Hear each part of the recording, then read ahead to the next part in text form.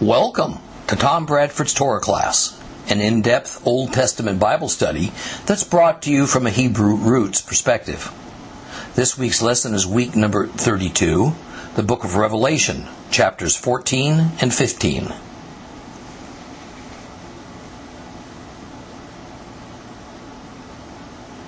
Before we complete Revelation chapter 14 and then move on into chapter 15, I want to briefly highlight what we covered towards the end of the last lesson, not only because of the importance of what it says, what it means to all believers, but it also sums up what this ministry, Seed of Abraham Ministries, is all about. The focus is on verse 12. So go to Revelation chapter 14. Take a look at verse 12. I'm going to give you a second to get there. This is important. Revelation 14, verse 12. Now, because this verse carries such an impact for followers of Christ, now and always, I'm going to give it to you in a number of different Bible versions. Probably one of these will be one that you have in your hand, because I want you to see there is no issue among Bible translators as to the meaning. Starting right off with our complete Jewish Bible. This is when perseverance is needed on the part of God's people. Those who observe His commands and exercise Yeshua's faithfulness. In the King James, here is the patience of the saints. Here are they that keep the commandments of God and the faith of Jesus. The NAB.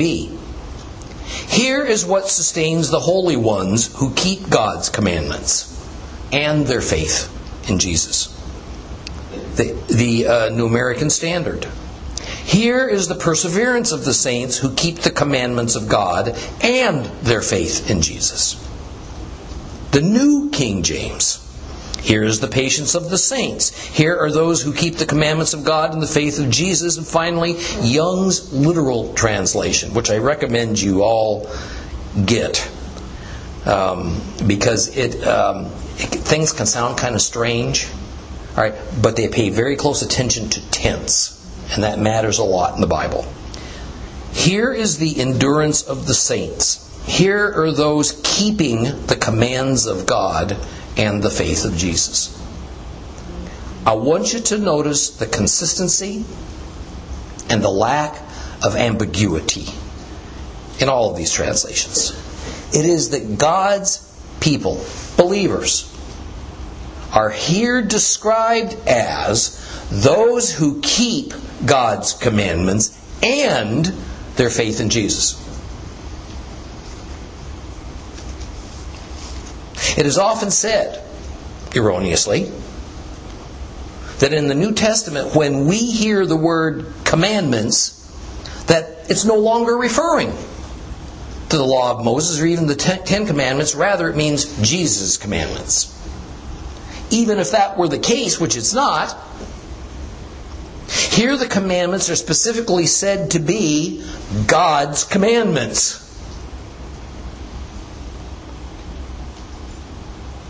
And obedience to them is coupled with, in the next phrase, faith in Jesus. So as we regularly find in Revelation, God is spoken of separately from Yeshua. Or better, God the Father is spoken of separately from God the Son. So clearly the term God's commandments is speaking of the law. The commandments that God gave to Moses. Intellectual honesty demands it can be nothing else.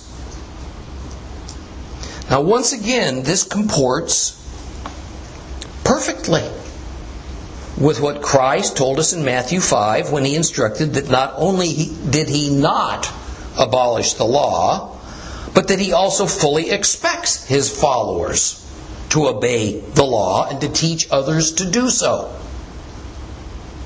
So let me emphasize that obeying the law does not bring us salvation. Only trust in Messiah Yeshua can do that. However, as Christ so carefully and explicitly explains in His Sermon on the Mount, our trust in Him ought to enable a deeper devotion within us to obey His Father's commandments. The law of Moses. That ought to be the result of our Christian faith. And the extent to which we intend to obey them, and we actually do obey them, this is going to determine where we fit in a societal or social hierarchy of God's kingdom. Will we be placed among the greatest of God's holy ones, or among the least of God's holy ones? But here in Revelation, we also find out that our acceptance and our understanding of the law and the prophets is going to have much to do with how God views us and how well our faithfulness towards Him bears up in the end times as the persecutions against us increase in their intensity. No doubt, we're not able to fulfill the law in modern times to the extent that it could be done in ancient times, at least partially because there is no temple and no priesthood. God knows this. So our job as believers is to try to conform ourselves and our behavior to the intent or the spirit of each law, and especially when doing the letter of that law is highly impractical within our culture, perhaps illegal, or maybe even impossible, we look to the spirit of the law. Let's continue with Revelation 14 by rereading those final passages. We're going to start at verse 13. Verse 13 of Revelation chapter 14. Hopefully you're already there, but if not, it's page 1546 if you have a complete Jewish Bible. So Revelation 14, starting at verse 13. Next I heard a voice in heaven. It was saying, "Write, how blessed are the dead who die united with the Lord from now on. Yes, says the Spirit, now they may rest from their efforts, for the things they have accomplished follow along with them. And then I looked, and there before me was a white cloud, and sitting on the cloud was someone like a son of man, with a gold crown on his head and a sharp sickle in his hand. And another angel came out of the temple, and he shouted to the one sitting on the cloud, 'Start using your sickle to reap, because the time to reap has come. The earth's harvest is ripe.' And the one sitting on the cloud swung his sickle over the earth, and the earth was harvested. Another angel came out of the temple in heaven. He too had a sharp sickle. And then out from the altar went yet another angel, who was in charge of the fire. And he called in a loud voice to the one with the sharp sickle, 'Use your sharp sickle. Gather the clusters of grapes from the earth's vine, because they're ripe.' The angel swung his sickle down unto the earth, and he gathered the earth's grapes, and he threw them into the great winepress of God's fury. The winepress was trodden outside the city. Blood flowed from the winepress as high as the horses' bridles for 200 miles.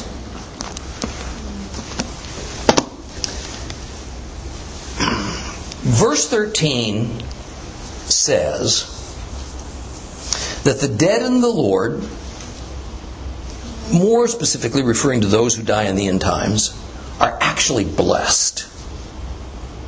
They're blessed because, continues this verse, now they can rest from their efforts. And since the previous couple of verses dealt with the severe persecutions and temptations that believers are going to be under in the end times, especially when the Antichrist begins to rule, then verse 13 is in reference to those sufferings. Bottom line, death will be a welcome respite for God worshippers because of what's going to happen to us on earth.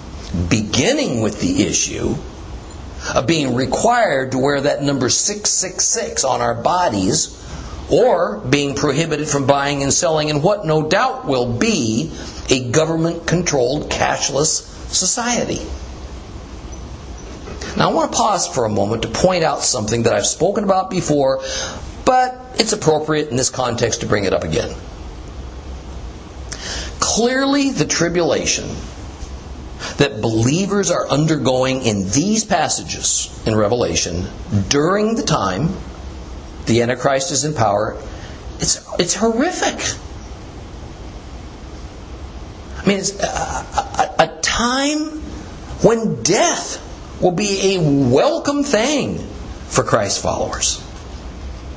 So what happened to the rapture? According to the dispensational pre-tribulation rapture adherents, a doctrine that's so well accepted throughout modern Christianity, believers shouldn't even be around to be suffering these degradations and pain. What happened to the rapture?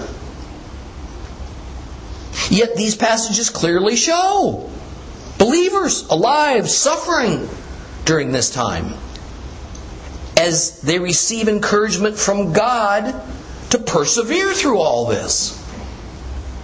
See, this is one of several reasons that I cannot accept the notion of a pre-tribulation rapture that just whisks believers away to heaven in order to avoid suffering at the hands of evil men. We've read several passages now that directly addresses the suffering of believers before and during the time of the reign of the Antichrist. Couldn't be more specific. The principle I go by is this. God saves His people that He deems innocent from the wrath that He pours out from heaven. But He does not tend to save those same people from oppression, from suffering caused by rampant evil on earth. Rather, the Lord tends to see such oppression and persecution as an opportunity, interestingly enough. An opportunity for us to witness to our faith. For us to be refined in the fire of our sufferings, as was our Savior. So I cannot see God rapturing away believers any sooner than just before the sixth seal judgment. It is possible that perhaps the believers we're reading about in chapter 14 are new believers that have come to faith after the rapture. It's not impossible. But nothing has even been hinted at such a thing. So that's just speculation. Or more likely, that sort of speculation is an attempt to make the pre-tribulation rapture doctrine workable. I mean, so what I counsel is the same thing that the prophets and even Christ Himself counseled. Be prepared. Go with the Boy Scout motto. Be prepared. Be spiritually and mentally prepared to face even the worst. And you know, if it turns out in God's mercy we are lifted off this planet and we're not required to face the Holocaust of men's evil that's coming, then hallelujah. But if we're not removed and instead remain to go through it, like these verses sure seem to be telling us that's the case, then we will have been equipped to endure and to not question or stumble in our faith. Now, verse 14 says that John now sees one like a son of man, Yeshua, the Lamb, coming on a cloud. Now this, of course, references the prophecy of Daniel chapter 7. Daniel chapter 7, verses 13 and 14. I kept watching the night visions, when I saw coming with the clouds of heaven someone like a son of man. He approached the Ancient One, and he was led into his presence. And to him was given rulership, glory, and a kingdom, so that all peoples and nations and languages should serve him. And his rulership's an eternal rulership. It will not pass away.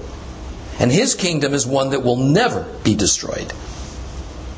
Now, interestingly, we also find this thought in the Gospel of Mark. However, it's much more directly associated to the end of days. In Mark 13, verses 21 through 27, we read this. At that time, if anyone says to you, look, here's the Messiah, or says, see, there he is, don't believe him. There will appear false messiahs and false prophets, performing signs and wonders for the purpose, if possible, of misleading the chosen. But you, watch out, because I've told you in advance.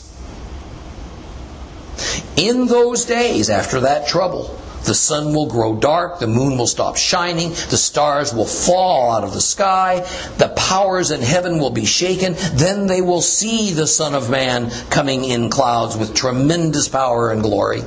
And he will send out his angels and gather together his chosen people from the four winds, from the ends of the earth to the ends of heaven. Now notice here in Mark all the things that are going on at the time that the Son of Man comes in the clouds. Watch out, we're told, around that time. There's going to be a false Messiah. Don't believe him. Who else can this be but John's sea beast, the Antichrist? There's going to be major cosmic disturbances. And it is during this time that God is going to send out his angels to gather his chosen people from all over the earth. So this passage from Mark fits hand in glove with John's apocalyptic visions that we're reading. So besides wearing a crown to indicate his glory as king over God's kingdom, we find the Son of Man who comes in the clouds has a sickle in his hand. And a sickle is used for harvesting what has grown and what has ripened. Yeshua, interestingly, does not begin harvesting until an angel gives the order. We have to remember, angels do not act on their own authority. They are God's servants and seem to be mostly used as messengers of God's oracles. In fact, the Hebrew word that we translate into English as angel is malach. It literally means messenger. So here we find once again that the Son of God does not act until God the Father issues an instruction to do so. In this case, the message is sent through a heavenly angel. Once again, John hammers home the reality that God the Son is not co-equal with God the Father. God the Father is preeminent. God the Son is essentially the Father's servant. Following the proclamation of the angel, Messiah swings his sickle, we're told, and he harvests the earth. Might this be the moment of the rapture? If it isn't, and instead it's an event that comes later after the rapture, this means there are two harvests of believers in the end times. Not one. I can't say that this is impossible. But nothing in Revelation or anywhere else in the New Testament times hints of two harvests of God worshipers in the end times. And if there are two, then exactly what is this second harvest when the Son of Man swings his sickle? How does this harvest occur? See, the rapture that we're familiar with seems to be about a sudden disappearance. Therefore, it seems to me that the rapture is the only means that God will use to harvest His believers from earth, and I cannot see where the Scriptures reference more than one harvest, more than one rapture. Therefore, it's my conclusion that the harvest of believers with Christ swinging His sickle is just another way of speaking about the rapture. Now hear me. The Bible regularly speaks of events that are done in heaven that might not yet be done on earth. So there might be a sort of spiritual harvest of believers that occurs before a physical harvest happens. I can't say that for sure, but that's a possibility too. I've got to throw it out there, to be honest. Now, interestingly enough, some commentators, such as Beale, says that this is not a harvest of believers by Messiah, but rather it's Messiah's judgment of the wicked. That is, Christ is harvesting non-believers. Now, while that can't be completely discounted, I find it odd. Because in the next verse, a different angel shows up, bearing his own sickle, and he gathers what is referred to as clusters of grapes from the earth's vine. And then the verse after that, verse 19, explains that indeed the angel swings his sickle, he gathers up the grapes, but what does he do with them? He throws them into God's great winepress of fury, His wrath. So in the first instance, Christ Himself harvests. In the second instance, an angel gathers. Now, look carefully at those verses. What Christ does is to harvest. However, what the angel does is to swing his sickle, but interestingly, it's characterized as gathering, not harvesting. That may be significant, maybe not. I'm not sure.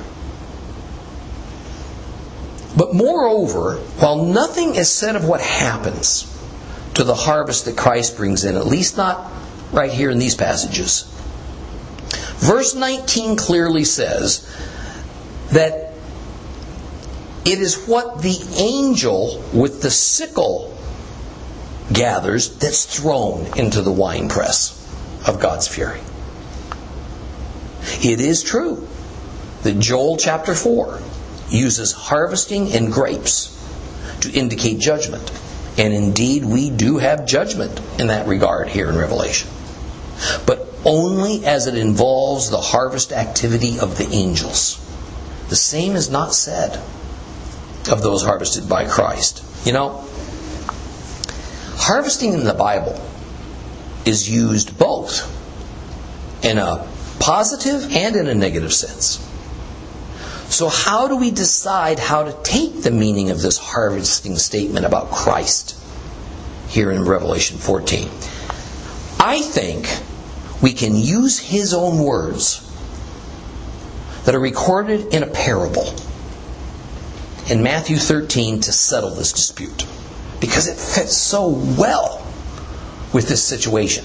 Let me remind you of Matthew 13, a parable you've heard before. Matthew 13, verses 24 through 30. Just listen to this. Yeshua put before them another parable. The kingdom of heaven is like a man who sowed good seed in his field. But while people were sleeping, the enemy came, and he sowed weeds among the wheat, and then he went away. And when the wheat sprouted and they formed heads of grain, the weeds also appeared. The owner's servants came to him and said, "Sir, Didn't you sow good seed in your field? Where have the weeds come from? And he answered, an enemy has done this. And the servants asked him, well then, do you want us to go and pull them up? He said, no. Because if you pull up the weeds, you might uproot some of the wheat at that same time. Let them both grow together until the harvest. And at harvest time, I will tell the reapers to collect the weeds. Collect them first, tie them into bundles to be burned, but gather the wheat into my barn. Now, does this not sound like what we just have been reading about Christ and His sickle? The angel and his sickle? One to salvation, the other to the damnation of hell. There's the answer for it, right there. In Revelation 14, the harvest time of Yeshua's parable has arrived. The earth is full of wheat and weeds that have grown up together. Roots entangled at times, aren't they? And as with this parable, there's going to be a positive harvest, there's going to be a negative harvest. And the two harvests will be simultaneous. The good wheat will be harvested, separated out, placed into Christ's own barn, he says. Now the weeds, they're also going to be harvested. But they will be gathered into bundles and destroyed, burned up. It seems self-evident to me that the harvest performed by Yeshua, the Savior, is of His own believers. The wheat that will be stored up in His barn. But the harvest of the angels, that's of the wicked, is to be burned up. The weeds. So, why do some commentators say, no, even Christ's harvest in Revelation 14 is the judgment of the wicked? Well, in addition to a certain ambiguity in this passage that allows for a little wiggle room, such a conclusion is necessary to uphold the doctrine of a pre-tribulation rapture. I mean, after all, we've been reading about the tremendous tribulation that believers have been undergoing. And now comes Christ to harvest. So if this is the moment of harvesting believers, then this doctrine evaporates. That says that the rapture occurs before all this tribulation begins. See the logic? That the angel that gathers the grapes is an act of judgment cannot be disputed. Since there is no way that a gathering of believers as grapes off of a vine are going to be thrown into a vat of God's fury. What is said next is that this winepress of God's fury is going to be trodden outside the city. That means outside of Jerusalem. And the blood will flow as high as the horses' bridles for a length of 200 miles. Now there's a couple of elements in this statement we need to examine. First of all, why the mention of the gathered grapes being trodden outside the city? What's the point? Now often this is used as the reasoning to say that this is speaking of the Battle of Armageddon that takes place in the Jezreel Valley then. Now, while Armageddon indeed does take place there, this is not the intent of this statement. Okay. The reason that the judgment that clearly involves the killing of some untold number of wicked is outside the city of Jerusalem is for the same reason that Jesus was crucified outside the city of Jerusalem. The law says that the taking of human blood defiles the ground. In the Old Testament, the term outside the camp is used. That was a term used that originated concerning the wilderness tabernacle during the exodus from Egypt when everybody was living in tents. They had a camp. They didn't have a town. They didn't have a city. So they used that outside the camp instead of outside the city. However, the effect and the intent's the same. So in Christ's day, crucifixions and other executions had to take place not only outside of the city of Jerusalem precinct, but even a certain distance from the temple in order to not defile it. So the winepress of God's fury, that here means the killing of the wicked, legally must occur outside of the city of Jerusalem to prevent defiling God's holy city and especially defiling the temple grounds. Now the second element involves this enormous amount of bloodshed that is quantified as being as high as the bridle of a horse and extending for 200 miles. For certain, this is not a precise measurement of a volume of blood.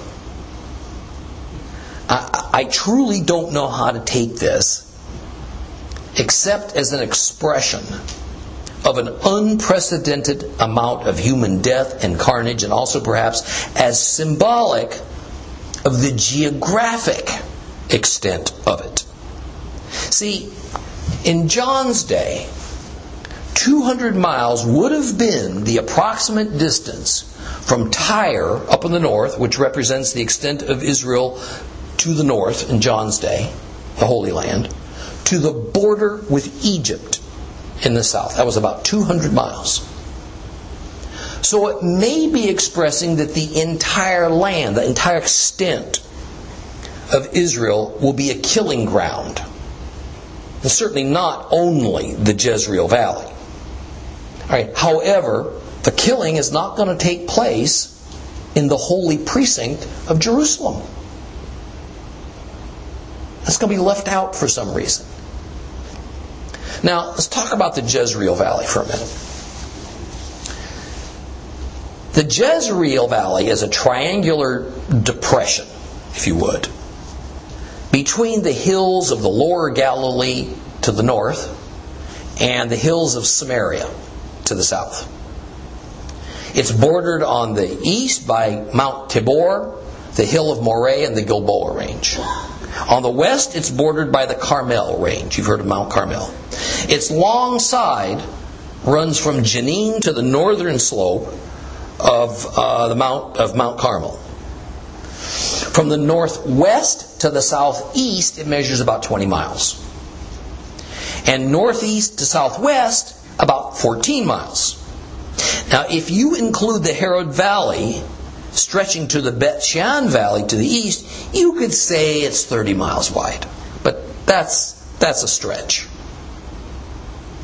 200 miles long is an even bigger stretch. I mean, at the most, from Nazareth, above the valley in the north, to Jenin to the south, it's 35 miles. So to say that talking about this 200 miles is talking about the Jezreel Valley because it speaks of 200 miles, that's just a non-starter. It can't be. It just doesn't match the geography. Therefore, without further information, I think this statement is about symbolizing that the blood of God's enemies is going to flow heavily throughout the entire length and breadth of Israel as it exists at that day. With that, let's move on to Revelation chapter 15. Open your Bibles to Revelation chapter 15.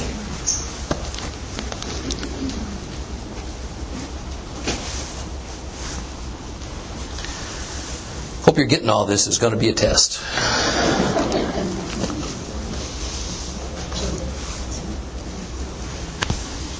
Page 1546 if you have a complete Jewish Bible. Revelation chapter 15. Then I saw another sign in heaven, a great and wonderful one. 7 angels with the 7 plagues that are the final ones. Because with them God's fury is finished. And I saw what looked like a sea of glass mixed with fire, and those defeating the beast and his image and the number of its name were standing by the sea of glass, holding harps, which God had given to them. And they were singing the song of Moshe, the song of Moses, the servant of God, and the song of the Lamb. Great and wonderful are the things you have done, Adonai, God of heaven's armies. Just and true are your ways, King of the nations. Adonai, who will not fear and glorify your name, because you alone are holy.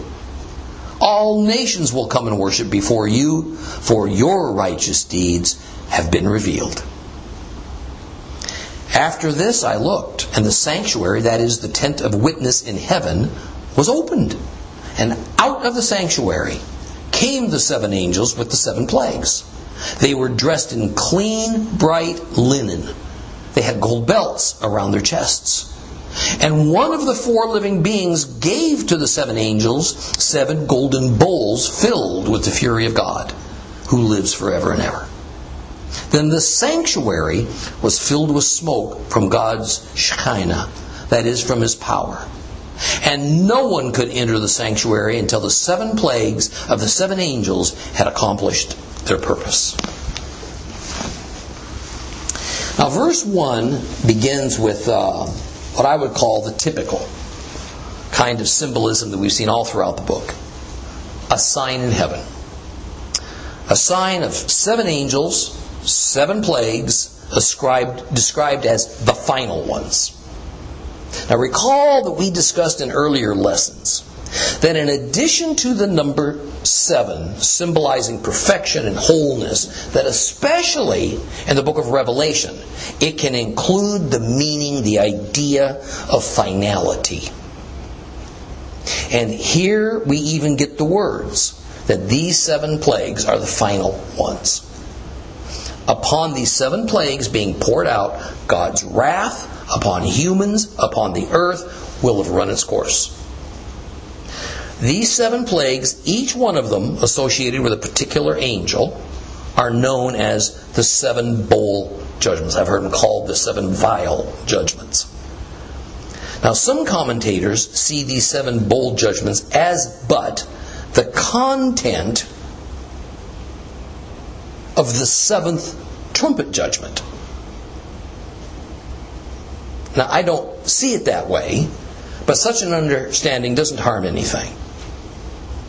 On the other hand, some take the meaning of the term last or final judgments not as meaning that of the 21 named judgments, that the 7 bowl judgments are the 15th through the 21st ones, but rather that this vision John is having is his final vision.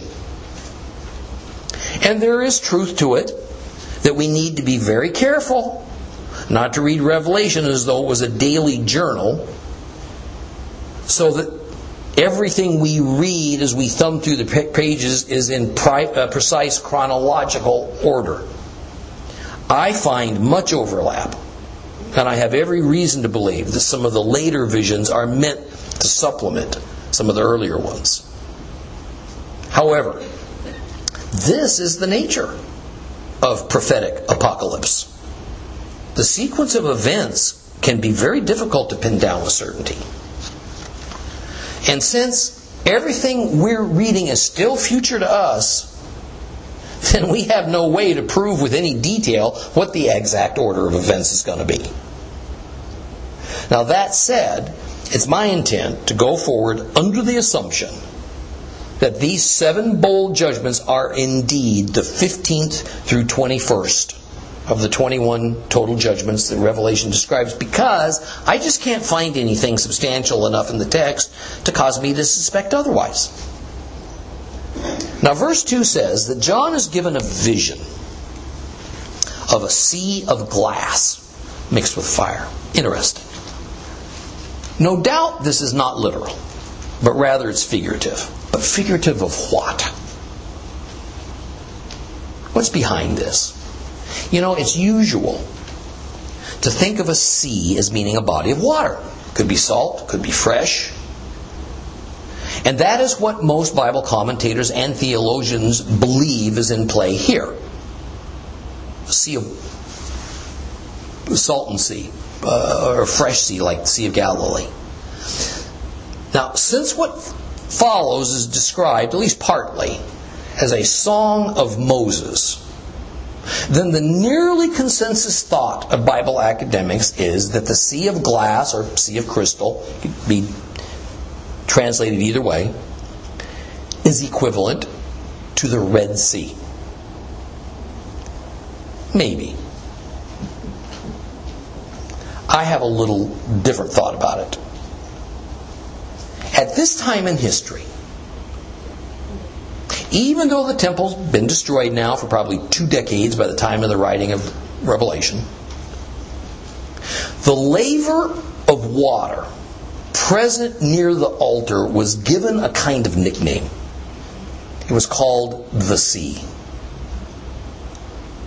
This was a popular name given to it. Because look at the picture of this thing. This giant bronze kettle held so much water, had such a large surface area, it was said to be as large as the sea. This giant water laver, or the sea as it was called, this is not speculation, it was called the sea. It's well recorded in the Talmud. The sea was where the living water used to purify priests and Levites was held. The sea in John's vision is described as being of glass mixed with fire. Now, in the Bible, fire is used to both purify and to destroy.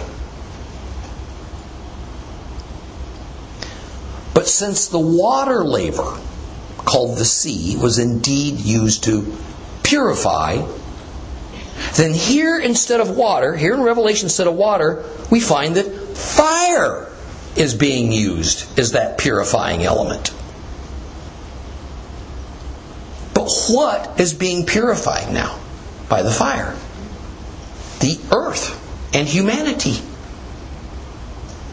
Why is fire going to be used to purify the earth and humanity if the reference is to a water laver of living water? Because God has already used water once, centuries earlier, to purify the earth and mankind of wickedness. It was called the Great Flood, or Noah's Flood. And He promised what? He'd never do it again. Would never again purify the earth with water. So we witness these believers who are defeating the beast and his image and the number of his name, who are standing, we're told, by the sea of glass. And the believers are holding harps. Which believers hold harps? Levites. Levite believers hold harps, just as we saw with the 24 elders in heaven earlier in Revelation. This can be ascertained because it was Levites in the temple who were the musicians. Levites were the harp players. So we have this connection between the sea, the living water laver in the temple, and some Levite temple musicians who are holding harps. These believing Levites holding harps were said to have defeated the beast, his image, and the number of his name. In other words, they were alive during the time the Antichrist ruled. They overcame the Antichrist, the talking image that the false prophet made, and they did not take on the 666 number required to survive, but also which speaks of selling allegiance to Satan. I see them as martyrs coming out of this terrible time of tribulation. It is those spoken of back in Revelation 4:12. They are among those who are to persevere, who are to observe God's commandments, and to exercise Yeshua's faithfulness, even if it means their death. And as Revelation 14 further comments, it is those who died in the Lord and are blessed as they may now rest from their efforts. We find this group of believers singing. It says they're singing the song of Moses and the song of the Lamb. Now I want to point out here that Moses has again become front and center. Because he is the first mediator of Israel. Yeshua is the second and better mediator. Believers, Christians, take notice here. Both of these mediators are Hebrews. Both of God's mediators are Israelites.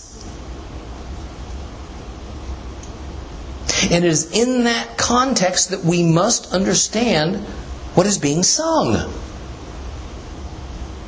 I must say, it's a great disappointment to me to see how otherwise superb Bible scholars will no doubt notice what I just told you. They notice it, they'll even acknowledge it. And yet, they will find a way to discount it in order that Christianity can find a way to ignore its Hebrew heritage and instead pretend as though the church is a Gentile creation.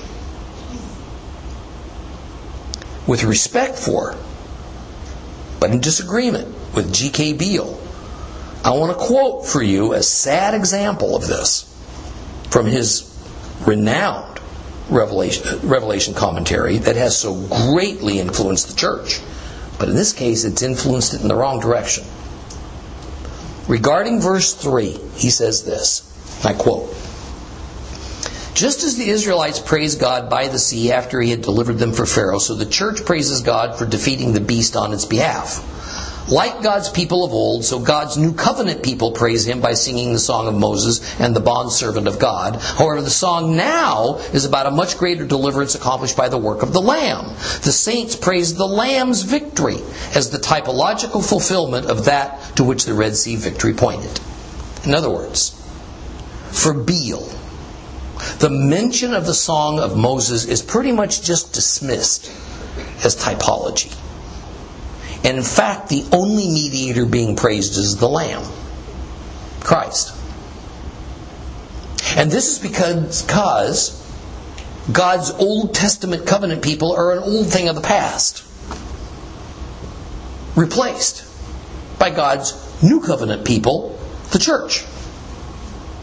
And so, from his perspective, in reality, the defeat of the beast is on behalf of the church, not on behalf of Israel. If something in this passage or in this song somehow lifts up the Gentile church and dismisses Israel, it's sure not visible to me. But this demonstrates how deeply rooted this viewpoint is within Christianity, such that a learned and a decent man like Beale could say such a thing and not recognize what has clouded his thinking. New songs in the Bible are typically victory songs, and this one's no different. This is a victory song for Moses and for Christ because both play a role in God's plan of redemption. Now hear this. Man, this gets messed up all the time. This is a song sung by them, not to them. You got that? This is not a victory song to Moses and to the Lamb. This is a victory song sung by Moses and by the Lamb. Just read it. There it is. So who's it being sung to? Well, clearly the Lamb is not singing a victory song in praise of himself.